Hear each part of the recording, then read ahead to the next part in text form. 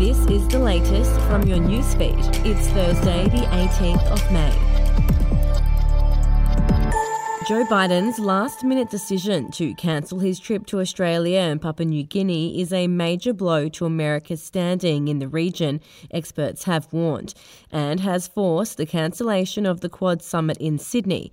The US President called Prime Minister Anthony Albanese on Wednesday to tell him he was postponing next week's historic visit, just hours after Mr Albanese announced Mr Biden had accepted his invitation to address Parliament.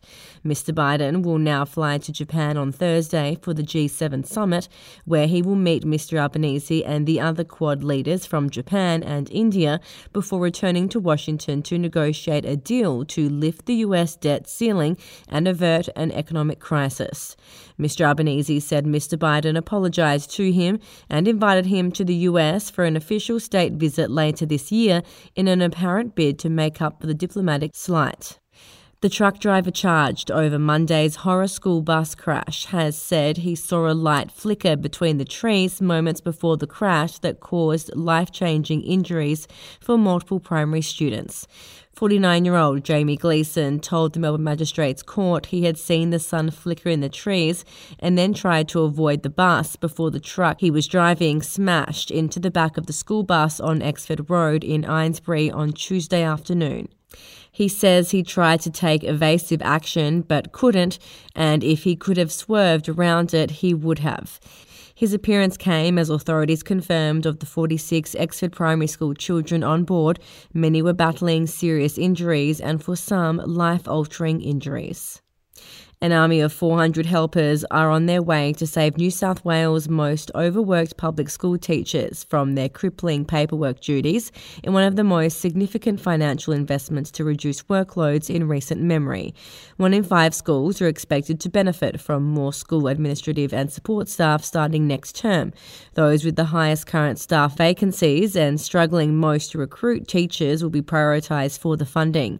Each school that qualifies will be able to either hire new staff or top up their existing staff members' hours with the aim of freeing up teachers to spend more time on their students' needs and improve job satisfaction amid an exodus of early career teachers and spike in early retirements.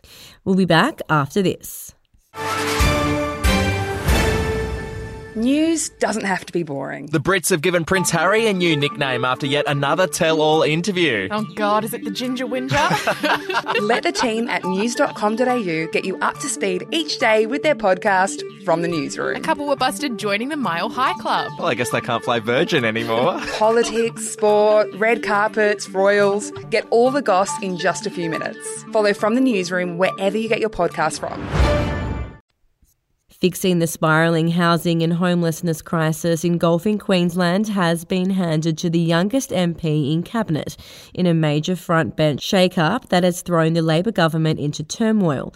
Rising star Megan Scallon will move from the environment portfolio and take on housing as her sole responsibility, signalling the state government's renewed focus on the issue amid rising homelessness.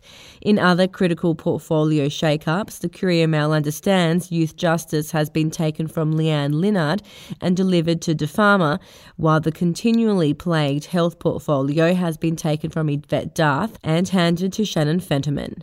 And fears of property damage at a new climate change protest on Thursday has put authorities on high alert in the wake of a chaotic and universally condemned city stunt. Activist group Extinction Rebellion brought the city to a peak-hour halt on Wednesday morning with an abseiling stunt over North Terrace. Police and a fire crew were called to the Morford Street Bridge, where 69-year-old Mimi Caroline Thorne was dangling from the side in protest over a lack of climate change action. She was joined by about 40 more protesters on the ground just before 7:30 a.m, forcing police to close traffic on the bridge and lanes were blocked under it. We'll have another update to your newsfeed tomorrow.